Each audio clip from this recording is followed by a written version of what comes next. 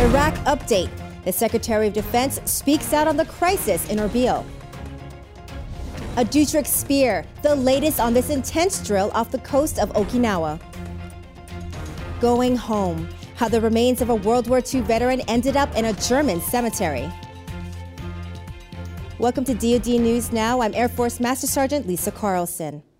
Defense Secretary Chuck Hagel is in Sydney, Australia, where he'll take part in the Australian-U.S. Ministerial with Secretary of State John Kerry and their Australian counterparts. During an interview with Australian television, the Secretary said, "We are where we are in Iraq today, and we have to deal with that dangerous reality." We can help, we will. But our role is limited, and the President's been very clear. We will not, the United States, go back into Iraq in any combat mission. The U.S. military has conducted multiple airstrikes against ISIL targets in Iraq since Friday. USS George Washington serves as a staging ground for Exercise Dutch Spear. Staff Sergeant Jason Schamberger has an update on this massive drill off the coast of Okinawa. As this Osprey lands aboard the USS George Washington, so begins the latest undertaking of a Dutch Spear. The second iteration, this exercise aims to build off the previous by increasing the scope while testing Marines' ability to accomplish the mission as they deploy from an unconventional platform. Having Marines deploy from carriers, cruisers, destroyers, USNS platforms is currently not the norm. Exercise Dutch Spear allows commanders to identify the challenges faced in supporting contingencies requiring marine afloat staging and deployment from their assets and overcome them prior to actual operations. It's not just the Marines involved, as members of the Navy, Air Force, and Army were present and all more than willing to join in on the training. There's nothing quite as effective for training for a combat situation where you're going to have lead flying than to integrate with the forces that you're going to be a part of while physically moving to, through, and completing an objective. This training is helping to essentially create the ability for commanders to tailor their forces to fit the exact needs of a particular mission without sacrificing the communication aspect. One of the things that we've been able to test here is being able to use a very junior staff at the tactical level of 20 Marines and coordinating with CTFs all the way up to 3-star staffs for the purposes of executing operations.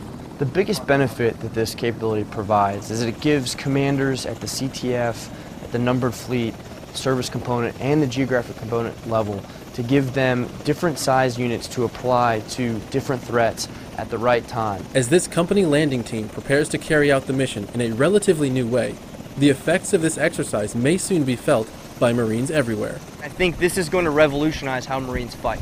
It's going to be able to allow us to go anywhere in the globe. It's going to be able to fight off of any platform, and I think it's the future of the Marine Corps and the Navy.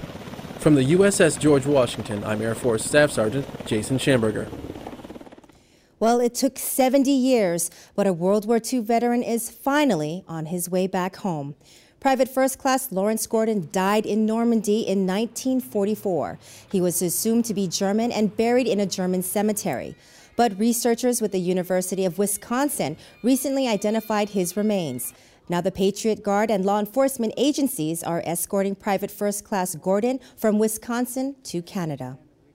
The people have been absolutely fantastic. Their spirit and hearts are in the right place. They honor fallen soldiers. They respect them. They do the right thing. And I'm very, very proud of everyone I've met.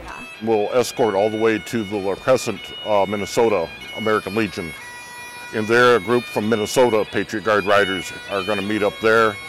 And we transfer over basically to Minnesota, and they're going to take them all the way to Sioux Falls, South Dakota, where the South Dakota Patriot Guard will pick them up. Private First Class Gordon will be buried in Canada on August 13th, the 70th anniversary of his death. Coming up later today at 14:30 Eastern, Lieutenant General William Mayville, Director of Operations for J3, briefs the Pentagon Press Corps on operations in Iraq. Then at 1600 Eastern, watch the State Department briefing.